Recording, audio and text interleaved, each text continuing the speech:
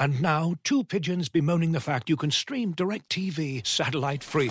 Hey, Frank, a little birdie told me you don't need a satellite dish to get DirecTV. What's little birdie? Was it Jimmy the Sparrow? It's a figure of speech. Point is, you can stream DirecTV over the internet now. Oh, sure. Next you're going to tell me those big birds are made of metal and filled with people, right?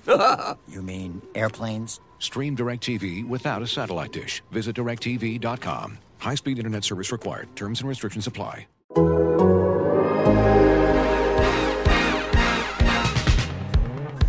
that podcast growling, mean and angry. Hear that co shouting. It's Dana and Jay. It's Dana and Jay. Today's episode, Hear That Podcast Ground, is presented by Visa Network, working for everyone. Paul Dehner Jr., Jay Morrison, unbelievably still here working for you on January 27th. Jay, welcome to the AFC Championship game preview edition of Hear That Podcast Ground. We are still going. It's unbelievable. I thought you were going to say what's up, and I was going to say my screen time, and what's not up is my sleep hours. It's been a long week, but it's been a fun week. This is seeing the reaction from listeners and readers and how excited they are and how much they're consuming what we put out there. It's an alternate universe. We've never been in this situation before, and you always kind of wondered what it would be like, and it's been everything I expected. See, the thing is, Jay, most times we have to make sure we are producing really interesting, high-end material. Not that we wouldn't always try to do that, but we always we have to make sure we're getting eyeballs on our work. We could just crank out crap right now, Jay, and everyone wants it. Everyone wants to read it. We could just do the biggest bunch of drivel we've ever done, and we just look at all the people that read that. Look at all the people that listened to that. It just doesn't even matter because everybody is just hanging on every last word of this team and this run. It's just special right now, and so we're just going to enjoy the fact we're still going to give people quality, even though we recognize that we don't have to. Yeah, don't tempt me. Don't send me back to my high school days where I do just enough to get by. I know how to do the minimum. Okay, I worked at Arby's. All right, so we obviously, as you might imagine, have a lot to get to. We're going to get through some news, which there isn't a ton of it, which is good news. We're going to talk a little bit about something that sparked this conversation, something that Von Bell said yesterday. I'm going to bring you Von Bell talking about that. Of course, our good friend in Kansas City is back. You heard him earlier this month. He's back at the end of this month. That's Nate Taylor, who does a great job covering the Chiefs. He's very used to covering games in late January, 4 straight home games, yet to do a road game, except for the Super Bowl in the postseason for Nate. But he's got a lot of great insight on the state of the Chiefs and the state of this matchup and what everybody's saying in Kansas City. Awesome stuff coming up with Jay talking to Nate. And we'll talk a little, we'll obviously dive into the logistics of this game a ton. So that's coming up here. And you know what, though? For such a big game, such a big podcast, you know what you do? You pull out the big guns, Jay. You pull out the big gun, and there's no bigger gun there in Bengals franchise lore than who's joining us today. That's Anthony Munoz joining me to talk about, what it's like to go to the Super Bowl, what it's like to play in an AFC title game. He did it twice, comparing some teams of the 80s and some of the feelings around the city to then to now, and just all the goodness that Anthony always brings. So really excited to have Anthony on the show. We'll, of course, do a growler bet, run, passer, boot, and then we will have the long-awaited prediction. As you know, Jay, I'm hot right now. I'm hot. I'm not. So I don't know if I'm going to have any exact yardages this week, but I'm going to do my best to stay on this heater. Me and Joe Burrow, we're on heaters right now. He's hot playing quarterback, much harder to do than me just predicting games. But we'll keep this thing rolling, and that's at the end of the episode, of course. All right, let's dive in.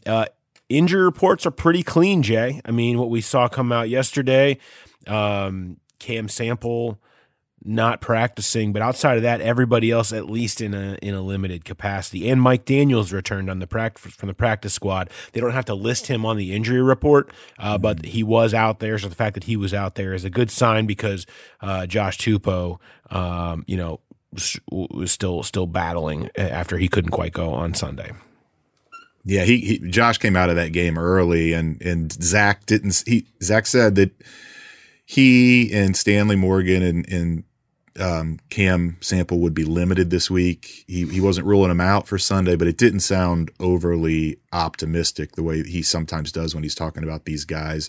It would be big to get Stanley back, but you just we'll see how they progress through the week. But Cam Sample not practicing at all this week, it sounds like he's probably a long shot to go against the Chiefs. Yep.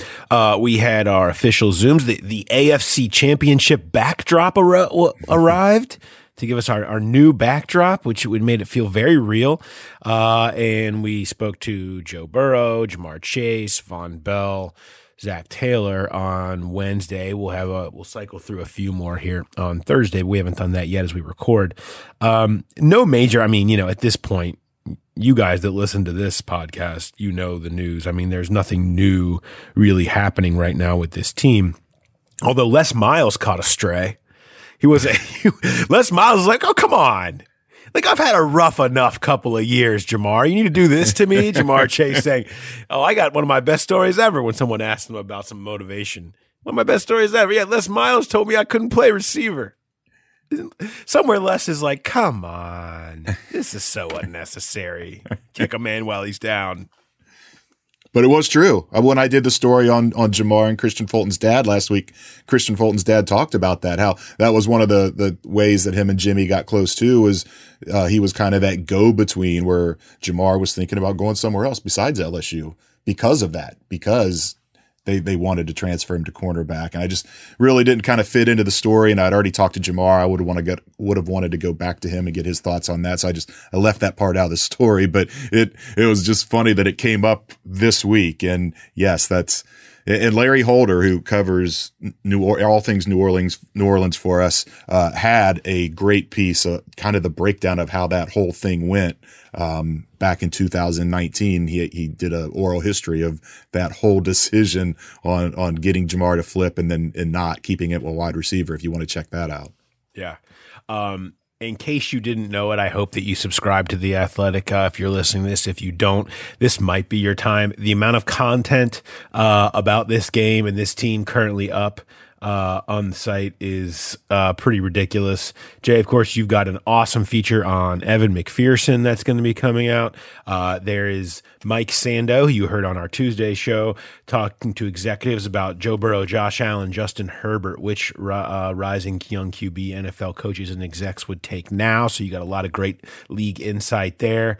Jay, you have a great story on the headset going out with Burrow, which Burrow discussed, calling his own plays for the first time, and was actually really interesting insight to him as a player and an evolving quarterback, and Zach Taylor's view on that. It's about much more than just those few plays. There's really a lot of big. I thought it was a great story there. Shilk Padia and Ted Gwynn have a great thing on sort of the inside the film, looking at Bengals Chiefs matchups through the X's and O's of the film.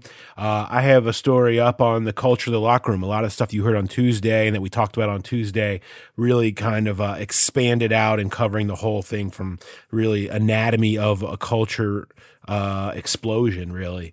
And that's up on the site right now. You name it. It's crazy. The amount of stuff that's up on the site right now. So make sure you go and check all that stuff out. I will say the McPherson story is not up yet, but I will just give you guys a little teaser that Saturday in Tennessee was not the first time Evan McPherson called a shot. Ooh. And come back for more after the break. So all that stuff, if you're not a subscriber, please subscribe now. You will get paid off immediately on that as we get that. And then, of course, we'll have the walkout and all the coverage from Kansas City this weekend. So keep an eye out for that. All right, let's take a second and switch gears here and hear from a sponsor.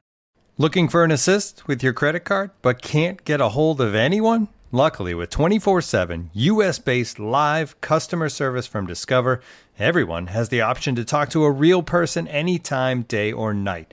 Yep, you heard that right. You can talk to a real human in customer service at any time. Sounds like a real game changer if you ask us. Make the right call and get the service you deserve with Discover. Limitations apply. See terms at discover.com/creditcard. And now, two pigeons bemoaning the fact you can stream DirecTV satellite-free. You see this? A family watching baseball on DirecTV with no satellite dish in sight. Let's heckle them. You call that changing the channel? Choke up on the remote, buddy. I hope getting all these games on DirecTV makes up for your mother not pre-chewing your sunflower seeds. DirecTV has the most MLB games. Visit DirecTV.com. Claim based on total games offered on national and regional sports networks with choice package or higher. Availability of RSNs varies by zip code and package. High-speed internet service required. Terms and restrictions apply.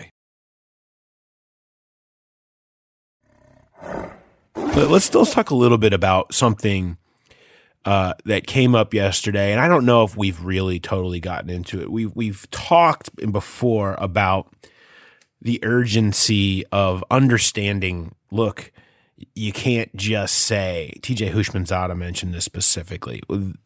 Taking things for granted because you're young, because this is early and you're just getting started. You can't do that. There's a danger in that because you just don't know if you're gonna get back, and I don't think people understand how hard it is to even get to this point. I mean, Bengals fans probably do, but I think in general, when you get there, it always feels like this should last forever, right? No matter, really almost no matter the makeup of your team, unless you're in some sort of last dance situation. I mean, especially with this group who's so young and so many people coming back. I thought Von Bell's answer to Jeremy Rao, Fox 19, our good friends over there, asking about the young group, which was a great question, elicited a great answer. Here's Von Bell from Wednesday's Zooms. Hey Von, there's been so many people that have said this team is ahead of schedule. Even myself at one point this season said that, Von. But this team really has so many guys that are coming back in so many ways. Do you feel like this is really just the start of something special for this team, Von? Generally, I can't think it like that, man. All I think about is we're in the now. And we always trying to win now because everybody's shelf life is small. We got I guess, really take full opportunity of the opportunity that we have right now and embrace the moment of where we at right now. So we can never look forward. We can only stay in the now. And that's why I tell the guys to go out there because you never know what you could. It takes years to get to this moment. Some people don't get to it at all, be in their career. So I have friends that never been to this moment, and man, it's just we got to cherish the moment and really relish it. So just living it now, and really go out there and just play for it, and really just, like I said, embrace it. I thought that was really good, and insightful, and had great perspective from. But what you would expect from a guy like Von, a leader, a guy who's been around, a guy who's been to championship games before, and big ones, and nobody.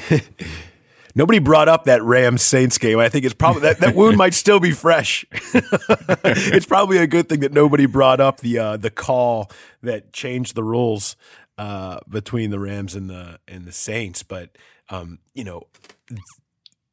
there is no guarantees that anybody's getting back. And I think this team, even though they're we've talked about how they're young and just they're out there playing with their friends and don't necessarily have a lot of perspective, and that helps them.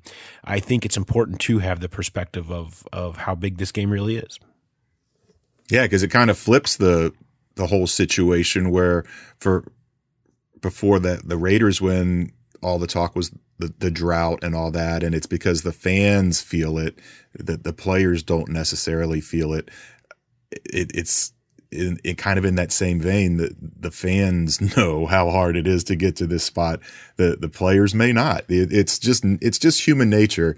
And TJ even said that you think it's going to be, we've got good coaches, we've got good players. It's going to be like this all the time. And people tell you, no, take it for, don't take this for granted. It's not necessarily going to be like this the whole time. And no matter how many people tell you that, it's still hard not to think that way when you're young and good and confident. And I do wonder how much of that is going to sink in with these guys. I think you can hear it, but to actually know it and appreciate it is a different thing. And I don't think it's not like they're going to have a house money mindset in this game where, hey, we weren't supposed to be here yet. Anything that happens from here on out's gravy. But I do wonder how much of that is in the back of their mind that, hey, like Joe Burrow said, winning one playoff game is the bare minimum from here on out. I think a lot of them believe that. And they should to a certain extent, but I think you also have to keep in perspective how much luck it took for the Bengals to be here. I mean, they were as healthy as they've ever been. Their picks all hit. Their free agents all hit. That's just not going to happen all the time. There's just no way that you can keep that up, no matter how good you think you're going to be. Your division fell apart around you, and you got some breaks and some calls to win some games. You got some key turnovers in critical situations. This is not me discounting this team.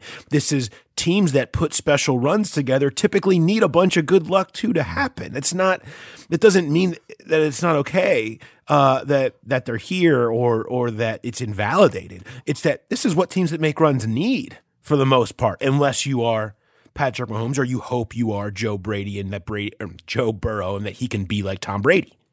You hope to be that way. But look, Jay, here's something for you. Paul's got stats too. Let's not forget about that. Quarterbacks to play in the Super Bowl in their first or second season. I told you before we went on how many there are, so I'm not going to turn it into trivia. But there's 6. All the Super Bowls, only 6 included a quarterback in his first or second season. How about how many made it back? How many times did those players make it back? Because what makes a team feel like they're about to go to 18 Super Bowls more than your first or second year QB takes you there, right? Colin Kaepernick in 2012 never made it back. Ben Roethlisberger in 2005 made it back twice.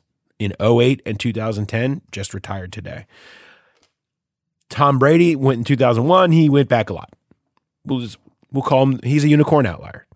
Dan Marino, 1984, never made it back. Kurt Warner, 1999, made it back twice. Russell Wilson, in 2013, made it back once. That's it. Unless you're Tom Brady, like this is one of the maybe 2 or 3, if you're lucky 4, best chances for Joe Burrow and the Bengals to break through. And you got to think of it that way. And how many of those times when they have chances will you have all your weapons? Will you have your left tackle? Will you have a good defense that's healthy? Will you have a Chiefs team that you've already beaten across from you? It's just you never know which chance was your best chance, and sometimes your first chance is your best chance, and that's the enormity of this game. Yeah, and I mean, maybe Russell Wilson does get back at some point, but he's getting older, and who knows what his future is. But you're right, it's the Dan Marino one is the one that always stands out to me. Where I mean, maybe one of the greatest quarterbacks of all time gets there in year 2 and never gets back again. You never would have thought that when he was playing the 49ers in that Super Bowl. Anything can happen, and it's not necessarily the quarterback falling off. It's everything around you. Like you said, you need all that luck of health and circumstance. And even the Chiefs, as great as they are, they got some luck. If the Bills play that the right way, then they're not here this week. It's the Bills that the Bengals are playing this week. I'm not saying that the Chiefs were lucky to win that game, but you score with 13 seconds left to tie the game and win in overtime. There's a little bit of fortune involved there. It's anytime a team makes a run like this, there's always that game you look back on. We'll talk to Nate about this a little bit, where you got a crazy break. It just seems nobody just dominates start to finish. And for for Joe Burrow to be here in year 2. Easy to think that there's going to be a lot more of these, but it's not something I would bet on. I mean, it's not. I'm not saying it's not possible, but the odds say it's a longer shot of happening than it is of not happening. And let's not forget the landscape of the AFC here. Okay, right? Josh Allen, right? Mac Jones has looked really good playing with Belichick. Lamar Jackson when he's healthy. Herbert. Justin Herbert. Where will Deshaun Watson end up? Is Aaron Rodgers going to follow Nathaniel Hackett to Denver? In case that's a scary team. Mahomes ain't going nowhere. I mean, you've got a lot of very talented quarterbacks that expect to be in the spot that Joe Burrow currently is in at some point in the coming years in this conference. It is not going away. It is not getting easier. You only know how many shots you're going to get to sift through that group. Josh Allen, I mean, like, you know, couldn't do it in Kansas City. And how much are they feeling it in Buffalo right now as you've now gone a few years and it piles up and you still haven't made it to the big game, right? And that's not to say this isn't remarkable, that they won't necessarily be back and that you shouldn't stop betting on Burrow at all. It's just understanding the moment. Like Von Bell said, he's got friends that have never been here because this is hard to get to. And when you have the chance to do the special thing, you know, you need to do the special thing. Let's talk about the logistics now of doing the special thing. Where else do we start with that? Then our good friend in Kansas City, Nate Taylor. Here's Jay with Nate. Nate, how are you doing? I'm great, Jay. It's so nice to see you on the Zoom. Same with Paul. Fellas, welcome to late January. What is this? I know. It's well, I'll tell you. It's it gets a little kooky around this time of year. I don't think fans truly understand how high they are on like the mountain that their team is climbing. Because I experienced much of this 4 years ago, of course, with Patrick as a first-time starter with the Chiefs. And, you know, Joe Burrow has accomplished something that Patrick Mahomes is not even done yet, fellas, and that is win a road playoff game. So it's so cool to see how excited people are in Cincinnati, to see what the organization has done, obviously with the game balls afterwards. And to know that they may have the better kicker in this game, which is just incredible. I mean, it is amazing. Has Patrick even played a road playoff game? He has not. Yeah. So technically, now here's where it gets really interesting. Like there's like a pause, M-dash. Technically, now you can go on Pro Football Reference, and it'll say that the Super Bowl last year was played in a neutral site, and I would tell you that was not the case.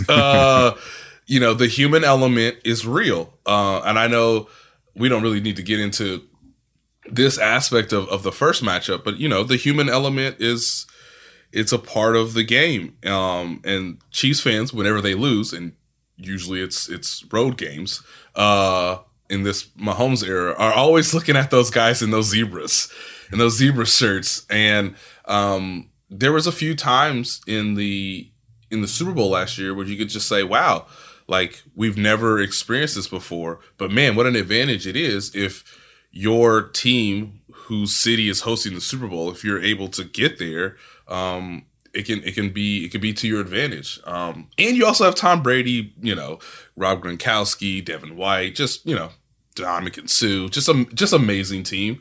But it's still remarkable, fellas, that like the Chiefs, because of the Cincinnati Bengals, have not had to play a road playoff game with Patrick Mahomes as their quarterback. Yeah, and the winner of this game could be in that same situation, playing a team in their home stadium once again. Before I obviously want to preview this matchup on Sunday, but I can't not talk about what happened last Sunday. Just number one, where that game ranks among the games you've covered. Number two, you talked about the human element. Does a game like that, do you think, sap something from a team, or does it kind of give that extra little push where you always see teams that win a championship, you look back and there's that one moment where it almost went awry and something crazy happens and they win it. Just kind of your thoughts on that.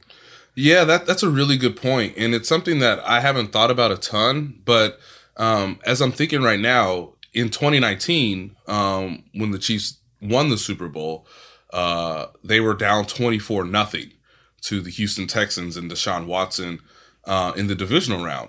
And in that format, they were the 2 seed, so they already had a bye week. So they came off the bye real rusty, like even more rusty than the Tennessee Titans last week. But they somehow found a way, with Patrick Mahomes' help, of course, to rise to the moment. And I think they scored 7 straight touchdowns, or 7 drives ended in a touchdown or something ridiculous like that. And they ended up winning the game. It's one of the more remarkable, large comebacks in playoff history. And from that point on, that team really embodied the personality of, no matter if we're down, we're gonna come back. And of course, they were the first team in NFL history to trail by double digits in every game in the postseason and somehow still win all of those games by double digits. So I don't know if they can translate that for this team necessarily, because I felt like that game was just 2 true giants just going at it with haymakers for days. Obviously, there was a lot of points scored after the 2-minute warning, which is just wild. So there is an element where they could be drained, but I think where, emotionally, physically, mentally, but I think where it could help them, guys, is because this game is being played at Arrowhead Stadium. You don't have to travel. You don't have to play in a more hostile environment or an environment that that could be uncomfortable or unfamiliar to you, as if this game was in Cincinnati. So that may help them. But I'm fascinated because of the new playoff format. Playing 3 straight playoff games in a row is just grueling before you even get to the Super Bowl. So who has the stamina? Who can persevere in this game? And I think the Chiefs are hoping that they can lean on their experience, because they've been to 4 straight AFC Championship games, because they're attempting to go to a 3rd straight Super Bowl. That experience will give them some advantage over a team that's, in the Bengals, that's pretty young, pretty inexperienced, but man, are they energetic, and are they not confident, considering all the things that they've already accomplished this season. I'm glad you mentioned that 24-0 game, because I think everyone is under the assumption that Bengals have to get off to a fast start. If you're on the road, you're playing a giant like the Chiefs, you're an upstart, you have to get off to a fast start. I went back and looked, and it wasn't just that game against the Texans. Last year's AFC Championship game fell behind Buffalo 9-0. The year before, fell behind Tennessee 10-0. 2018 fell behind the Patriots 14-0. Came back and took the lead with 2 minutes to go and ended up losing in overtime.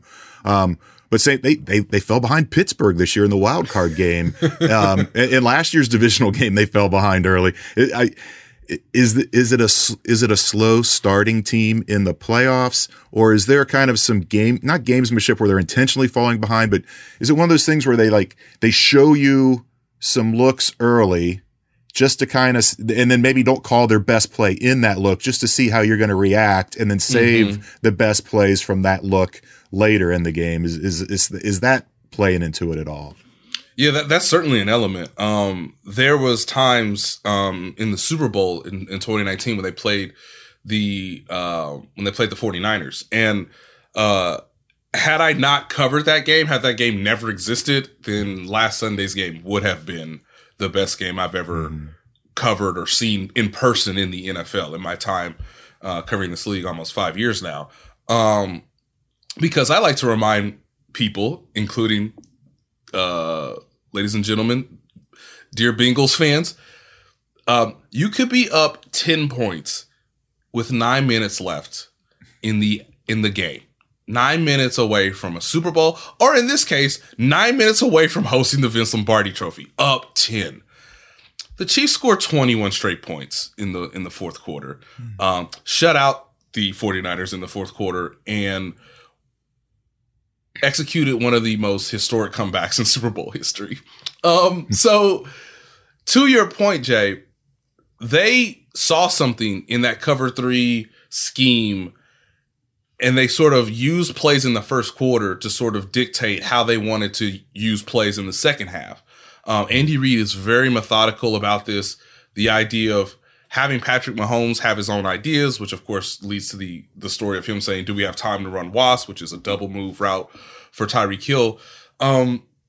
In Sunday's game against the Buffalo Bills, it was clear in the fourth quarter that they understood when it's gotta have it moments for both teams. The Bills will be in two deep safety man. Like they will be in two deep safety man coverage. And Tyreek Hill abused such a look with a play and a formation that they had not shown all game. And poor Levi Wallace, who was forced to cover this man one-on-one with safeties 25 yards off the ball. And Patrick hit him right in the intermediate zone. And because he has such rare speed, it doesn't matter where your safeties were. They could have been 50 yards off the ball, 30 yards off the ball. They weren't catching him because he just takes away angles in such a dynamic way. They understood, too, that, hey, when we get into overtime, Travis Kelce is going to be on linebackers because we've schemed it up that way based on the covers that they've shown already in the game. So it's going to be quite a challenge for the Bengals in some ways because mentally you have to stay so focused. And the Bills were so focused until the final 13 seconds where they kicked the ball through the end zone instead of squib kicking it, which Tony Romo called at the moment. When they weren't going to try to pressure Mahomes, instead they played further back. So you can see 19 yards to Tyreek Hill in 4 seconds. And then because they were so terrified of him burning them again for a touchdown, which is understandable, they gave Travis Kelce a one-on-one matchup on the entire left side of the field, which of course he abused for a 25-yard gain. And all of a sudden the game is tied. And now you're even more mentally drained. You're even more devastated. And so as much as this game is physical, Jay, I feel for the Bengals and for the Chiefs, how quickly can you refocus? How quickly can you stay, or how much can you stay sharp mentally? Because this has the chance to be just like the first matchup where it comes down to the last possession, who has the ball last, how do they execute in those moments? And so just because you stopped them in the first quarter, or just because this red zone trip was successful, the Chiefs will use that information later in the game. All right, let's just take a quick break. As you've probably heard by now, we've teamed up with BetMGM this season. We'll be using BetMGM lines to make all of our picks, and we'll have special offers for our listeners each week. If you haven't signed up for BetMGM yet, use bonus code The Athletic, and you'll get a 1-year subscription to The Athletic, plus up to a $1,500 first bet offer on your first wager with BetMGM. Here's how it works. Download the BetMGM app and sign up using bonus code The Athletic. Make your first deposit of at least $10. Place your first bet on any game and claim your voucher for a 1-year subscription to The Athletic. See BetMGM.com for terms. U.S. promotional offers not available in D.C., Mississippi, New York, Nevada, Ontario, or Puerto Rico. Gambling problem? Call 1-800-GAMBLER. Available in the U.S. Call 877-8-HOPE-NY or text HOPE-NY 467-369 in New York. Call 1-800-NEXT-STEP in Arizona. 1-800-327-5050 in Massachusetts. 1-800-BETS-OFF in Iowa. 1-800-270-7117 for confidential help in Michigan. 1-800-981-0023 in Puerto Rico. First bet offer for new customers only in partnership with Kansas Crossing Casino and Hotel. Don't forget, if you haven't signed up for BetMGM yet, use bonus code The Athletic, and you'll get a 1-year subscription to The Athletic, plus up to a $1,500 first bet offer on your first wager. Hey, it's Kaylee Cuoco for Priceline. Ready to go to your happy place for a happy price? Well, why didn't you say so? Just download the Priceline app right now and save up to 60% on hotels. So whether it's Cousin Kevin's Kazoo Concert in Kansas City, go Kevin, or Becky's Bachelorette Bash in Bermuda, you never have to miss a trip ever again. So download the Priceline app today. Your savings are waiting. Go to your happy place for a happy price. Go to your happy price, Priceline. You mentioned the first matchup, that the big story there obviously was Ja'Marr Chase, 266 yards, 3 touchdowns. How severe was the criticism of Spagnuolo after that game? And do you think Do we see a change? I mean, how do you expect them to play this week? Do they bring more pressure after seeing what the Titans did to Joe Burrow with 9 sacks? Just kind of, I know they haven't clued you in on the game plan, but just what do you expect?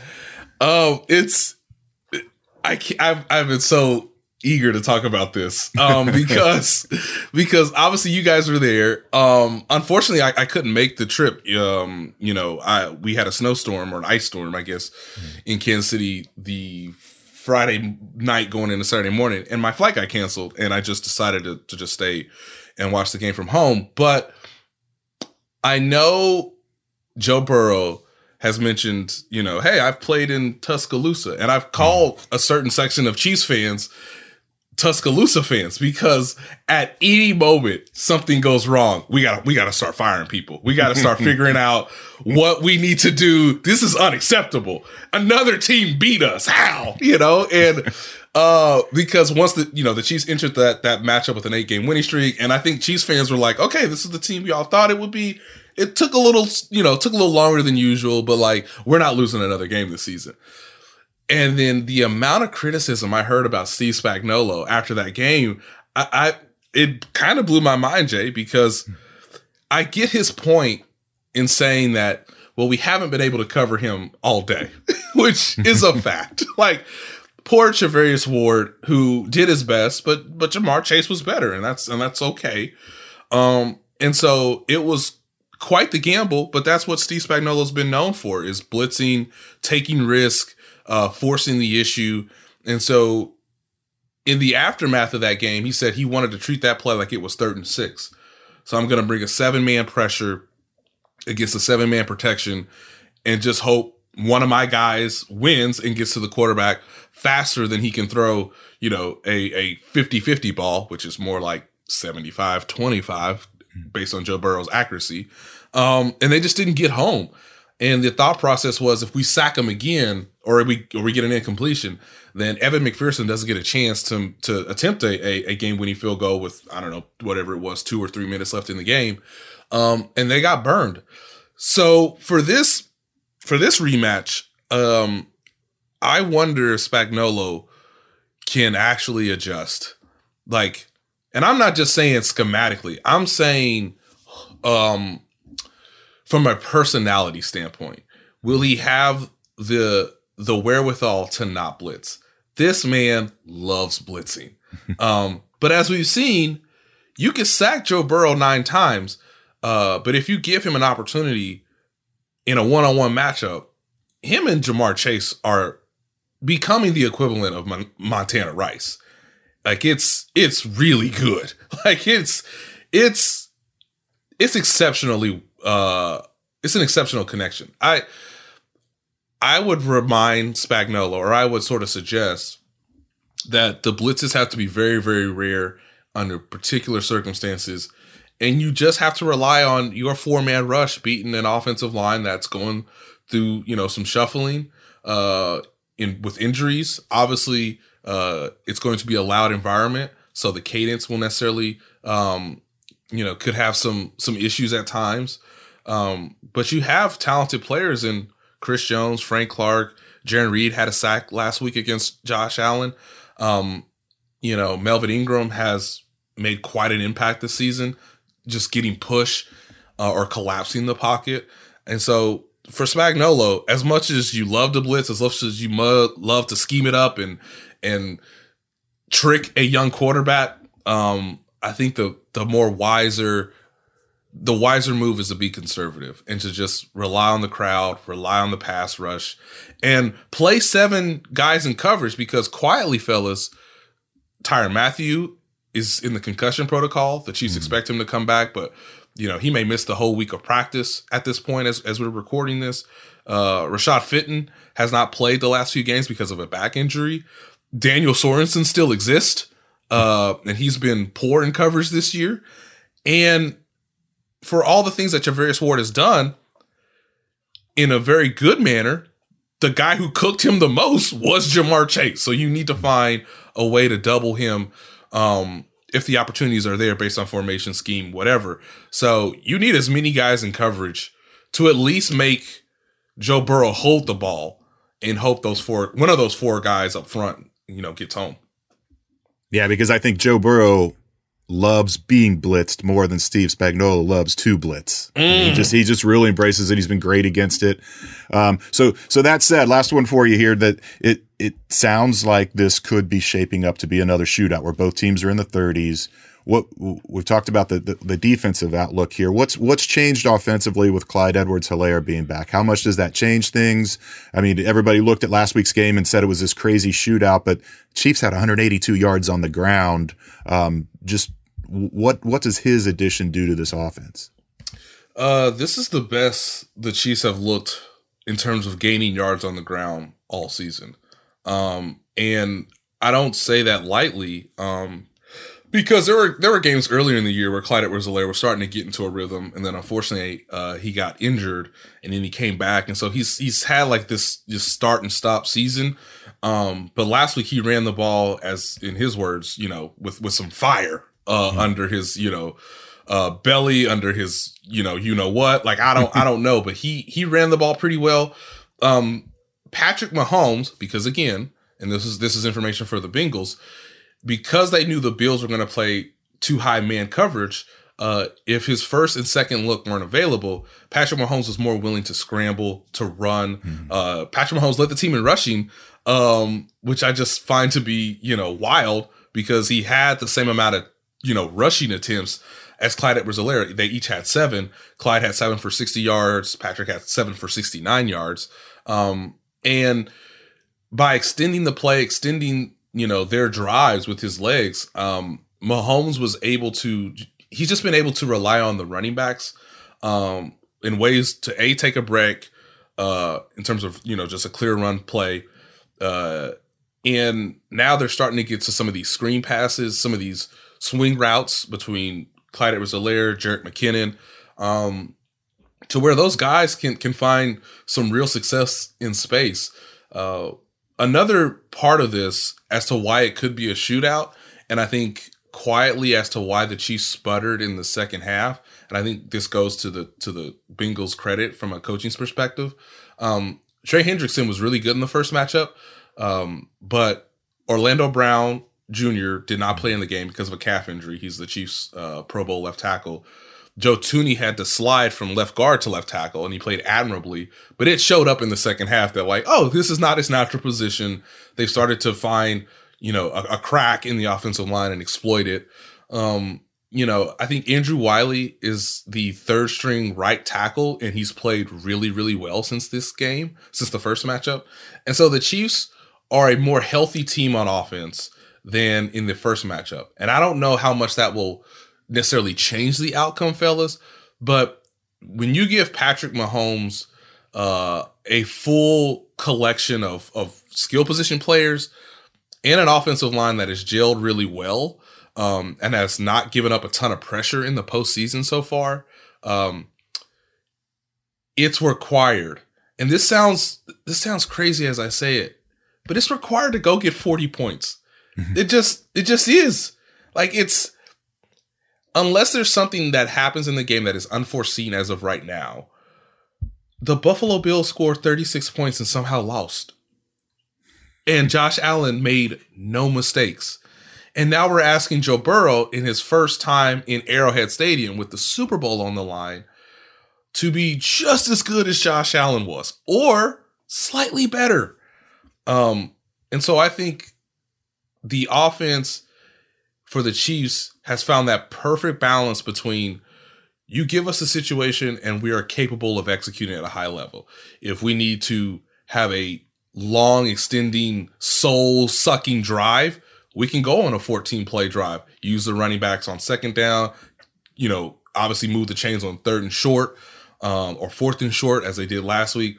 If you give us 13 seconds, or if we're in a 2-minute drill and we need to speed this thing up and just have our quarterback spread things out and just let it rip, they can do that too. I told Bills fans last week, guys, when the Chiefs are in the red zone, start praying something good happens for your team, because that's the only way I can see success. In the red zone, the Chiefs were 3 of 5, but in goal-to-goal situations, they were 2 for 2. So there might be a play cooked up from Andy Reid and Eric Bieniemy that you just don't see coming, that they haven't put on film yet. I'm tired just thinking of all these things, like, let alone trying to play in the game. Or if I was Zach Taylor trying to share all this information and know that it's all reasonable, it's all well thought out, it's all true. And fellas, we can't punt, we can't turn the ball over. Our quarterback has to be amazing, and we need to score 40. That's the best way to guarantee victory. And oh, by the way, if we lose the coin toss, bad things, man. Bad things. So don't even let it get to overtime. And I think that's the lesson that the Bengals can learn from the Bills, because the Bills had an opportunity to not have the game go to overtime. All they had to do was defend and make better decisions with 13 seconds left. The Bengals have a chance to do something that the Bills couldn't. So I think it's going to be a close game. I could totally see the Chiefs winning, but I could also see the Chiefs, to your point, Jay, they've been in all these games. They've been in all these grueling battles. They might be in a case where emotionally they just can't reach it. They just can't tap into that greatness the same way they did the week before. And if the Bengals push them, if the Bengals are in a close fourth quarter game, then belief is really there. Like, if it's a one-score game in the fourth quarter, you can see the finish line and you can give the ball to Joe Burrow and you can just say, Joe Burrow has exceeded expectations at every step. Why not do it one more time to get the team to LA for the Super Bowl? I was already looking forward to this game, and now I'm ready to run through a press box wall and sit down and get it started. I mean, this has been great stuff, Nate. I really do appreciate it. And I can't wait to see you on Sunday. There is no ice storm that's going to stop Paul and I from getting there. We will take Amtrak or whatever it takes. But thank you again for jumping on, and look forward to seeing you on Sunday. Yeah, thanks for having me. And congratulations to, like, the Bengals fans. Like, it's really cool to just see and this is why sports is great, why it all connects us, why it makes us irrationally emotional. And so I just love that Bengal fans have a chance to go to the Super Bowl. That has never been said in my lifetime. Okay. So their season has already been a success. I think the Chiefs season has already been a success because they made 4 straight AFC championship games. So I don't think the league can go wrong either way. No matter how this outcome is sort of determined on Sunday. But can't wait to hug you fellas and cover probably another classic. Looking forward to it. Thank you so much, Nate. All right, fellas. Thank you. All right, Jay, I'd like to say that I'm drawing the line at the Amtrak. I'm not taking no Amtrak to Kansas City, okay? I appreciate being there in person and feeling the moment, but we're doing Zooms after the game now. The Kansas City press box is on the moon. Rather than try to take the Amtrak or a Greyhound across the country to Kansas City, I might stay at the house and try to cover it from here if it comes to that. I'm planning on just taking the flight, okay? You know, when I was younger, we actually took Amtrak on a number of trips, and one of them was to Kansas City. We would go to the National Candy Wholesalers Association annual convention, and one was in Chicago, one was in New Orleans, one was in Kansas City, and so I've done that before. I've taken an Amtrak, and you know, when you're in middle school, maybe you don't realize that it's just a fun trip. You don't realize what you're missing by not flying and going the regular way. But yeah, if there was some sort of travel delay, I think I'm with you. Maybe Amtrak wouldn't be the way. You just watch it on TV. I watched the first Kansas City Bengals game on TV, and it worked out just fine. Yeah, it's not ideal. We will both be there. We're very excited about being there, but there are certain lines that would be drawn at some point. Let's talk about this. You know, what Nate said and the reality, especially after watching the game on Sunday night about playing the Chiefs right now, is, as he said, can't punt, can't turn the ball over. Your QB has to be amazing, and you need to score 40. And don't let it go to overtime, right? I mean, think about that. I mean, the type of game, I don't think the Bengals have to play a perfect game, especially on defense. I mean, you're just going to assume that, you know, your offense is going to have to play pretty close to perfect. Burrow's going to have to play pretty close to perfect. But defensively, what are we going to say? You need a couple turnovers. Eli Apple can't drop that pick. You need to. They showed in that first game they can get some, and you're going to need one or two, and even then you're probably going to need some things to bounce your way after that. But I don't think they have to play a perfect game, but it certainly has to be pretty close to that. Yeah, I mean, Nate said it. Maybe it takes 40 to get there. Defensively, where do you set the line at? If you're, I know Lou doesn't think of it this way, or Zach, but if us, where do you put that line at? That what's the number that if the Chiefs score, the Bengals probably can't win this game? I think if they cross 40 again, at some point you're going to need to make a stop or get a turnover. I think it's got to stay in the 30s. Yeah. I think you're just trying to replicate last game, Now, maybe not the fact that you give up 28 points in the first half, but you got to replicate some of at least a little bit of the defensive success that you saw in the first game. Great point that Nate made. Orlando Brown, right? Tooney playing out of position and the ability to take advantage of that to give them trouble, is a difference certainly here.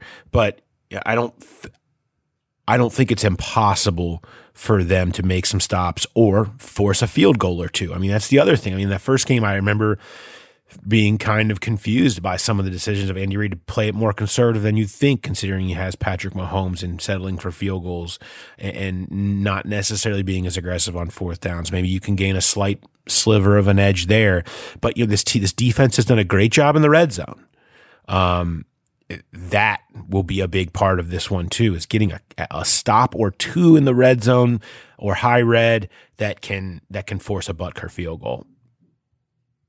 The other thing that's concerning is, Trey Hendrickson could really affect this game, but it seems like this pass rush runs by the quarterback a lot. When they play quarterbacks that are mobile, like Patrick Mahomes with the 69 rushing yards last week, that's where you worry about. It'd be better to take kind of that Titans approach, even though they don't have that construction, but just try to get the walls to collapse instead of just having a guy fly in there, because Mahomes will make guys miss, and that's where the turnovers are going to come from on pressure, either a strip sack or hitting Mahomes as he throws, or speeding up a throw where it's a little bit off. That defensive line, a big part of this game is on them, and obviously the DBs have to cover and plaster when Mahomes extends the plays, but it feels like that's where the responsibility for the turnovers is going to come, is on this pass rush. And if they're running past Mahomes and letting him leak out, it could be a long day. It could. And, it's funny, we're talking about all the comebacks that the Chiefs have made and how much they're not out of it. I think you feel the same way about Burrow. Mm-hmm. The Bengals never feel out of it against Kansas City or anybody. And if you can get to this game and it's reasonably within reach in the fourth quarter, to me with this game, I think the concern more than anything is it just gets out of hand early. I know the Bengals can always come back, and they did in the first game, and there's a thought of that. But in Arrowhead, with the Super Bowl on the line, and you're putting yourself, I think, too far behind the eight ball, whereas I think the strength of what you can do is you trust Burrow to go toe-to-toe with Mahomes in a close game in the fourth quarter. Let's not forget, Burrow, the last three games, if you include the last KC game in the playoffs in the fourth quarter, 22 of 24 for 271, touchdown, no interceptions. We know about his lack of turnover-worthy plays, and we talked all about that last week, about he had the drop by Pirine that caused his first interception since the Chargers game. He's been so good, and he's been even better in the fourth quarter. Get it close, and let's see the first ever true showdown of Burrow versus Mahomes in pressure spots where Burrow's so good, and you take your chances. To me, it just feels like you could see this getting out of hand. Mahomes and the Chiefs catch a heater. I just don't think they're coming back like they did here in Cincinnati. I think you've got to keep it relatively close-ish, the whole time and get it down to being a fourth quarter pressure battle. And that's where you let your team that's played great under pressure led by your quarterback win you the game. That's why I think getting off to that a good start is so important. As I talked about with Nate, it doesn't mean you're going to take control of the game, because this is what Kansas City does. They fall behind in these playoff games and they come back and fight. But you at least give yourself a chance. If you get off to a good start and it feels like you're putting yourself in position for it to end up being a fourth quarter game. Whereas if it's 14-0, like it was the game in Cincinnati, you're right. It could spiral out of control very, very quickly.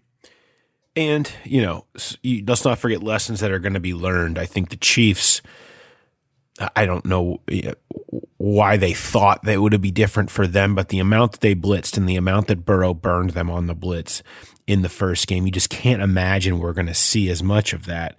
And that's going to make things harder too, especially cranking off some of those big plays like they did. Now, I still think they'll be able to take advantage of the Chiefs defense. I think they'll be able to put up a bunch of points.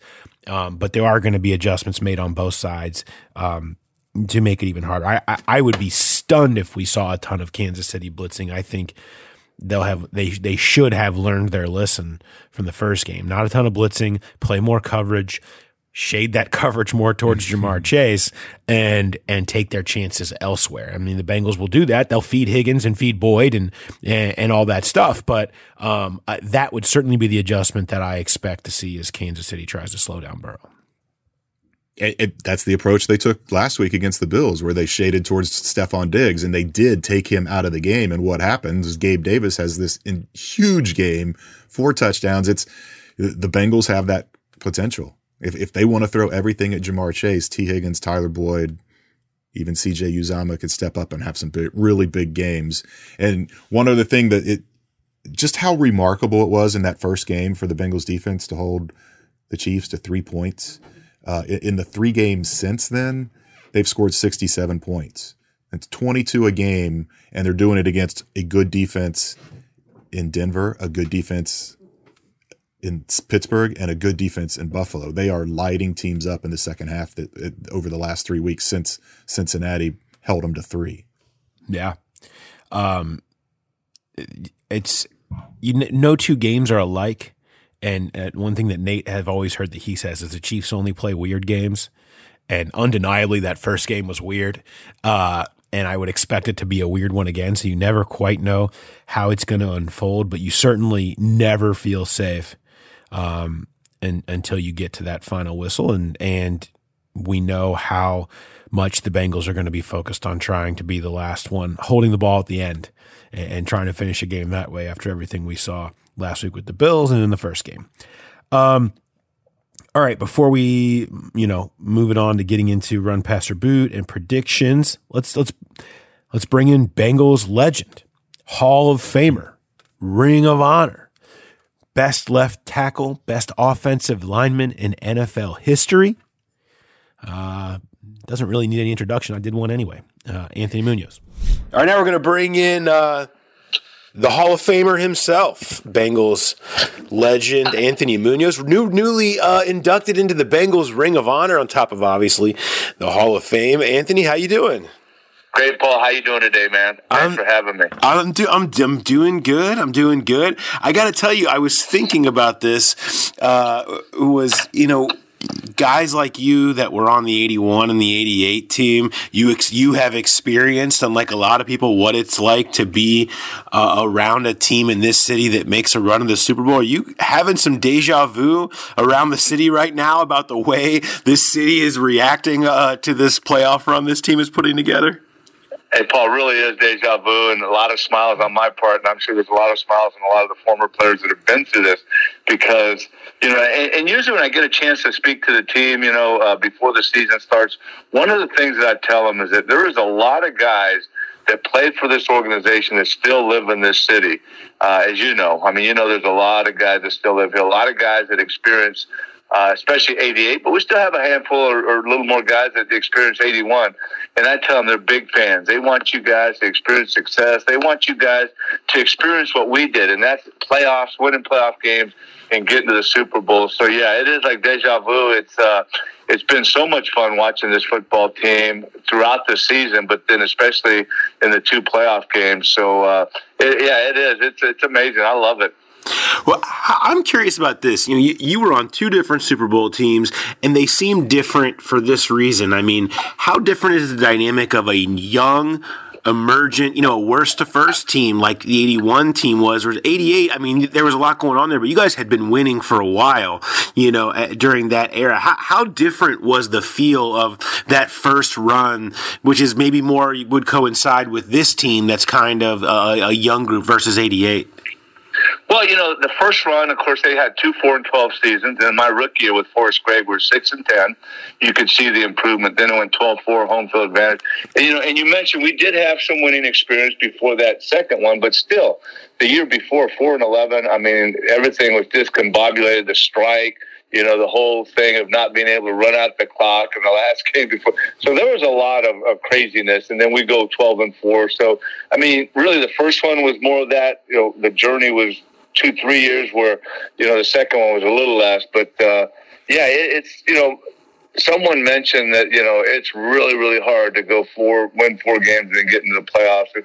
And I rarely say anything, but I almost said, well, there's been some history here of being, having 4 to 6 games win before the season and then, go to the Super Bowl.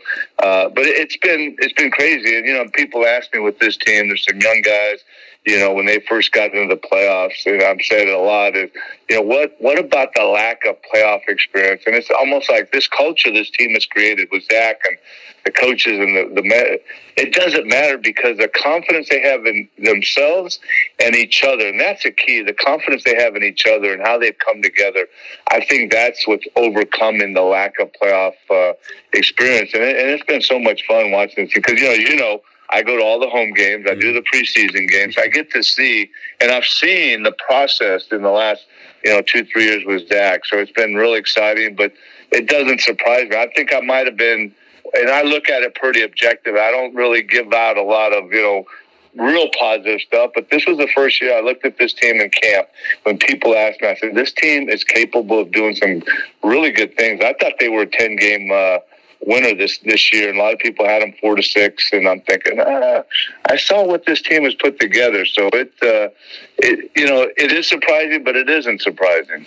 What about this team has surprised you then? What has been the thing that has surprised you this year? Well, I think just as I've seen them just the confidence level. I mean, you got young guys, and I'm used to being around young guys. You're confident because a lot of these guys come from big programs. You've been exposed to big games, so your confidence of being some of the best is there. But on this level, I think it usually takes a little bit, and I think that's been the big surprise is that, man, these guys really have the confidence and believe they can end up in L.A., and I think that's been, you always want that self-confidence. But come on now, as a team, there's, 50-some guys you have to depend on. But I think that's been the big surprise. And it's been a welcome surprise to me, man. I love it. I mean, when you guys went in 81 and you were a young player, did you kind of have a feeling coming out of that? We were just going to go to the Super Bowl every couple of years, right? I mean, did you have that feeling because of the nature of that team and that run, or? Yeah, I think for me, I thought so. I mean, both runs, I thought. And when it didn't happen, I was like, man, this is crazy. Because talent-wise, I really thought 81 season, I mean, sure, we had a couple guys who were getting, but for the most part, guys were veterans. We had some young guys. And that was my whole mindset, was, hey, this is the first one we lost, but let's put a few together. And then the second time, the same thing. We had the talent, to make a run, and we didn't. So it's very difficult. But, yeah, I can say that I did have that mindset. I know, you know Boomer very well and have over the years, and people talk about Burrow, and you've gotten to know him a little bit and understand the personality. Are there personality comparisons between the two and how that changed the entire dynamic of the locker room when a guy of a personality like that is your quarterback? You know what? I haven't been around Joe a lot, but just reading, listening, I think so. I think the confidence that they exude, the ability to lift the performance of other players and have other players believe that they can do something. I think that's very similar. From what I hear, what I see, I think that's the similarity between the two guys. Is that when Boomer took the huddle as a rookie, it was like he had been in there for a little bit. It was his offense, it was his team, and I saw that with Joe as he took over. And then listening to things, Joe's saying compared to a Boomer, it's just they believe they can go out and take their team and win. And so, yeah, I'd say similar type of personalities. Well, I don't want to give flashbacks or anything, but, I mean, the Niners and the Bengals are both still alive here. Would you welcome that as someone who went through 2 Super Bowls that didn't end the way you wanted to, or is it different? As someone pointed out to me, that except the difference is now you guys have Montana and Rice. Right. Well, it's so for me. If it were still some of the guys playing ownership, but I think it's more for me right now a win. I mean, I don't care if we beat whoever. I think it's more for the fans that have been longtime fans that have. But for me, yeah, it'd be nice to beat the 49ers, but only if they had Rice and Montana and Lott, DeBartolo, and, but, yeah, I mean, franchise, I think it's good for the franchise, but for me, it's just winning the Super Bowl that would just take me over the top for these young men. But as far as Bengals 49, I know there's a lot of talk about that. That would be nice, but, I think having a chance to beat the hometown team if they make it, beating them in their own stadium would be pretty cool. Yeah. Have you talked much with Mike and the family kind of during this run and about what this has all kind of meant for them? Have not really had a chance. Yeah. I think a lot of it has to do with COVID and the restrictions. Other than early in the season with the Ring of Honor and the Super Bowl guys coming back. So I haven't really had a chance to sit down and chat with any of them in any length of time. So. But they've got to be thrilled. They've got to be excited. How can you not be excited if you're associated with the franchise? Kind of a little bit of time to look back on it now. What was the Ring of Honor experience like for you? Oh, my goodness. Yeah. Well, I tell people it's a great honor, a great privilege, humbling, going with Anderson and Riley and, of course, Paul Brown. But for me, the evening was capped off by having the 40 guys there from Super Bowl 16, having the reception at the Music Center, the iconic, or I think it's called Iconic Music Center, before the dinner. And then, so that to me is what made it such a great event. And I thank the staff and the Bengals for putting that together and having us, again, the Ring of Honor, I know that was the focus with the 4 guys, 4 players, 3 players and the coach being inducted. But the fact that I had a chance to be around a lot of my teammates from that Super Bowl where, we've talked about and hadn't seen a lot of those guys in 25, 30 years. And I actually had one of the linebackers like, hey, how you, I greeted him by name. He goes, you recognize me? I said, yeah, I recognize. And we're just a lot older and grayer, but we look the same, So, but no, that was quite an experience. I'm just thankful that we had a chance to do that. No doubt. Now it's just a matter of Willie Anderson. Now he's a finalist in the room for the Hall, and obviously I think there's still hope. Kenny's got to get in here soon. Are you hopeful that there can be a few more people joining you there with those gold jackets soon? Well, I've gotten to hopeful to being pretty ticked off that we don't have more guys like Anderson, Riley, and 2 Andersons, Riley, Isaac. I mean, it's just, to me, it shouldn't be that way. I think there needs to be. I mean, you look at if you look at the Ring of Honor, the list that was there for the season ticket holders to vote on, I'm thinking, you give me a handful of those guys and I'll put them up against guys that are, on the ballot every year, and if they don't make the ballot, it's really a shame. But yeah, I'm ready for more orange and black to be up in Canton with me. Well, it doesn't hurt when that orange and black is playing on this stage, even this group, and maybe making their way to a Super Bowl. I know, I know you're a busy man, and you'll have plenty more requests coming your way. If this team makes it to the Super Bowl, that's for sure. It'll be a busy few weeks. You normally go down there anyway. Would you be going to the Super Bowl again either way?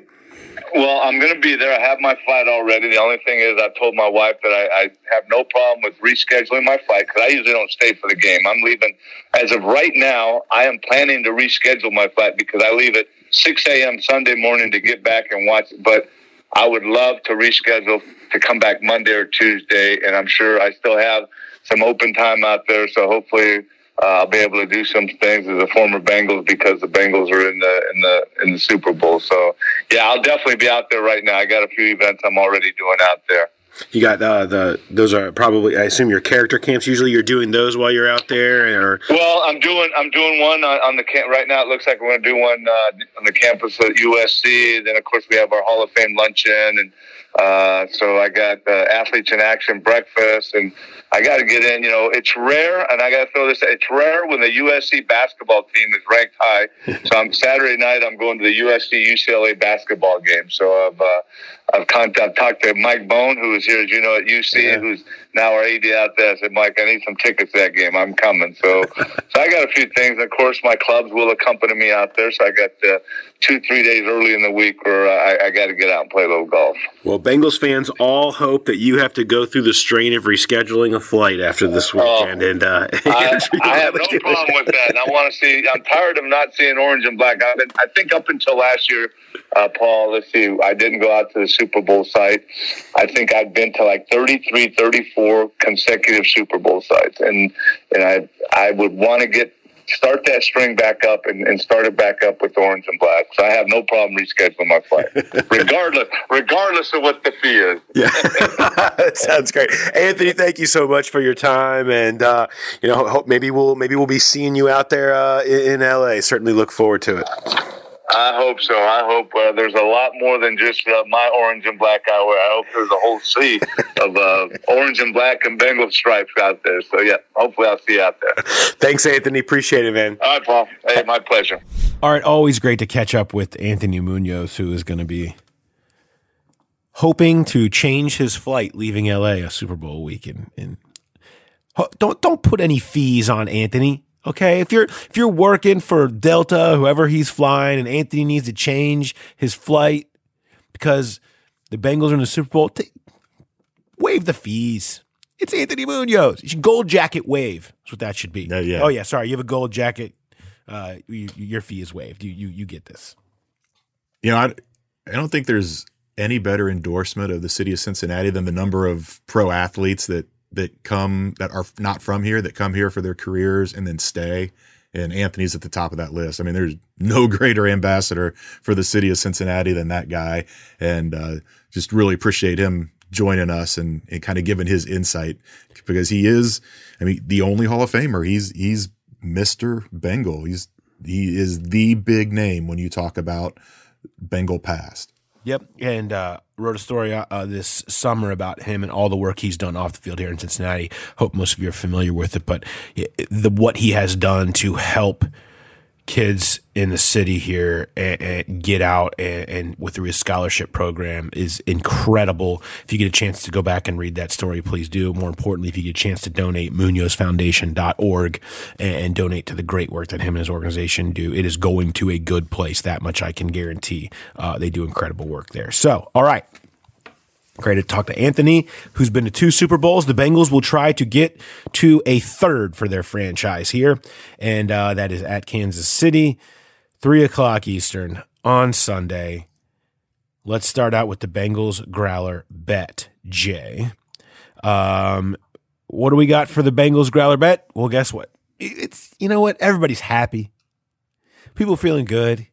We don't want to rain on the parade with some unwinnable 8-pronged Bengals Growler bet. It'd be great if your team went to the Super Bowl and you won some beer, some delicious 50 West beer. So I think we have a winnable one for you today. The Bengals Growler bet. Oh, go ahead. No, I was going to say, if the Bengals win or lose, that beer is going to come in handy for anybody that is lucky enough to win it here. So we've made it very, very simple. I think so. Bengals Growler Bet. You can send us your answers to #Bengals Growler Bet on Twitter, or send me an email, pdaner@theathletic.com, with the word growler somewhere in the subject header so I can search and find you. And longest pass play of the game and which team. So that's all you got to tell me. which team has it, and what is the length of the longest pass play of this game. Of course, two teams known for explosive offenses. You got to figure you're going to see some deep shots. We saw a bunch of them in the first game. I think somebody's going to have the number. It's going to be a matter if they combo the two. So, Jay, what do you got? Yeah, don't go covering your bases either, people. We'll know. Only one guess per person. You can't guess the same number and then do one Chiefs, one Bengals. I'm gonna go with match last week's number. Jamar Chase had a 57-yard catch, did not result in a touchdown, but I'm gonna go Bengals, 57 yards. All right, 57 yards for you. Well, you know me. I like to go to the prime numbers. And so I'm going to say, I think we're definitely going to see some explosive plays. But I'm going to say 61. 61 yards by the Chiefs is going to be my guess for this game. So Chiefs at 61 on longest play. Here's a secondary one that's not part of the Growler bet. How many plays of 40-plus yards will we see in this game? I would say 3. Yeah. I don't think it's going to be huge. I mean, I do think we're going to see a lot of points, but I think it's going to be more 20, 30 chunks here and there, 15. I'm wondering what happened to me though, because I forgot to go palindrome on my Growler bet, but I'm not changing it. I'm not going to change it to 55. I'm going to stick with 57. But yeah, if that's, I'll say there'll be 3. You said just pass plays, right? Yes. Yeah, I'll say 3 pass plays of 40 or more. I think that's probably right. I mean, I don't think we'll get too much. I mean, I think the Bengals will continue to play the deep shells and continue to try to keep everything in front of them and make them go underneath all day, which Mahomes happily did against the Bills. But I think they're gonna try to make them do that. So maybe we won't see as many long ones. All right. We asked for some run passes or boots from you, and we got some. We picked one out. We've got another one of our own. This run passer boot is from the Bookerman. Thank you for your submission. It is, who will have the most yards per reception? Jamar Chase, Tyreek Hill, or anyone else? See, the thing about yards per reception is you bring in somebody getting one long catch. You know, if Joe Mixon catches one ball and it's a screen for 25 yards, I'm not saying that would happen, but if that was the case, or maybe Drew Sample. One tight end screen to Drew Sample, involve him, and he goes for 25 yards. It's 25-yard average. Maybe it's anyone else. So it makes it, I don't know. Jay, what are you saying? Yeah, I'm gonna run with anyone else. We saw it in that first game. I think it was Byron Pringle had one catch for 53 yards. You could see one of those guys kind of getting loose and having a big play and not contribute the rest of the game. I'll pass on Jamar Chase because I just picked him to catch a 57-yarder. So no matter what he does the rest of the game, his number is going to be pretty high. And I'll boot Tyreek Hill. They run a lot of just kind of quick little outs to him and hope he can make somebody miss and then run away from everybody. And sometimes it works, but a lot of times it doesn't. A lot of times it's just a little 2-3 yard gain and they move on to the next play. So I don't think Tyreek Hill is going to necessarily have a huge yards per catch. He might have a big day overall volume wise, but I don't think his yards per catch is going to be super high. I'm with you, Jay. I think there's going to be so much attention paid to Chase and to Hill. This is going to be an anyone else game. I mean, I really do. I think that, whether it's Higgins or Boyd or whatever, I mean, Higgins probably the most likely of all the anyone else's.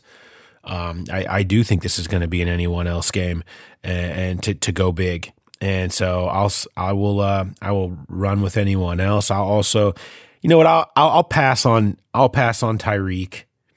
I just, I think Chase will have a lot of volume too. I think in some of the stuff thrown to him and it may not be the big bread. The one thing they'll try to take away from Chase is the over the top. So Tyreek, you could potentially see still breaking one. So I'll just say that I'll do anyone else, and then Hill, and then Chase. All right, Jay, you have another run passer boot for us. Yeah, we discussed 2 more. Do you want to do both of these, or you just want to do? Let's just do one? Let's just do this one. Let's just do run passer boot. Bengals rushing yards, Chiefs rushing yards, total turnovers, which each turnover counting as 50. So 2 turnovers in the game would be 100 would be your number there. What will be the highest number? Bengals rushing yards, Chiefs rushing yards, total turnovers. I'm running all day with the turnovers. The Bengals are either going to commit 3 turnovers or they're going to force 3 turnovers. I'm going on the record right now. I think that's just feels the way this game is going to play out, that it's going to be all or nothing. They're going to pick off Patrick Mahomes a few times, maybe get a fumble, or it's going to be Joe Burrow getting picked 3 times. He hasn't done it a lot lately, but you could see if they fell behind and he starts forcing things, that would happen. So that would put you at 150 right off the bat. And I don't think either team's going to run for 150 in this game. So run with the turnovers times 50. I'll pass on the Chiefs running game, and I'll boot the Bengals running game. They're putting this game in Joe Burrow's hands. Joe Mixon will get his carries, but I'd be surprised if he got near his average of 78. Yeah, I would agree. Let's not forget, first game, Chiefs ran for 155 yards on the ground. And Mahomes took off a lot last week and racked up some yards. So maybe you see more of that. And a lot of their rushing yards came in the second half when the Bengals essentially begged them to run the ball rather than throw it anymore. So if that strategy rolls over, perhaps you see more Chiefs rushing yards. So I'm going to run with Chiefs rushing yards. I'm going to pass on turnovers. I just think these quarterbacks have done such a good job of playing a clean game. You're right. The Bengals fall behind and Burrow's having to throw it a bunch. Turnover possibility is out there, but I think they'll play pretty clean games. So I'm gonna pass on total turnovers, and I will also boot Bengals rushing yards. I don't think this will be a big rushing day for them. Okay, that said, welcome everyone who scrolled to the end of today's episode to hear our predictions. I promise you there's great content in the middle of this episode. You missed. Anthony Munoz talked. So go back. We had some good jokes in there. But regardless, you're here now. So it's prediction time. It's time to weigh in Bengals Chiefs AFC Championship game. Can the Bengals go into Arrowhead and advance to the Super Bowl at SoFi Stadium in Los Angeles? Jay, you have the floor. I feel like I missed a big opportunity here because the last 4 times I've picked against the Bengals, they've won. And I've been getting a lot of tweets and emails about please pick against them this week. And I should have tweeted out my Venmo and said, send me $1 if you want me to pick against the Bengals. And if I get to a certain amount, I'll do it. I didn't do that, but I'm still going to pick against the Bengals. I don't think they're going to be able to overcome the machine that is Patrick Mahomes. Let's not forget that if it wasn't for that crazy win in Cincinnati where they pulled it out at the end, the Chiefs would be riding a 12-game winning streak right now. That's the only game they've lost in the last 12. They are on fire, and I don't see the Bengals putting it out. I'm going 37-27 Chiefs. Win and a cover for the Chiefs. Yeah, I mean, I think you're on something there. It's funny, your number, that's the number I have for the Chiefs as well, 37. I have it being closer, but I also have the Chiefs winning. This is a tall task. The Chiefs are made for this moment. They've lived in this moment. I like the makeup of this Bengals team to handle the environment. This is not, for me, about the environment. I don't see many flaws on the Chiefs, and I see one big one on the Bengals. I mean, the inability to protect the offensive line if they're really going to need it. Now, I think they can hold up enough, and we've discussed that ad nauseum on the Tuesday episode. It hasn't always mattered. I mean, this is the same offensive line they trotted out there in the first game. I don't know that this will be the first game all over again. And I don't think the Bengals are all the way there to do this yet.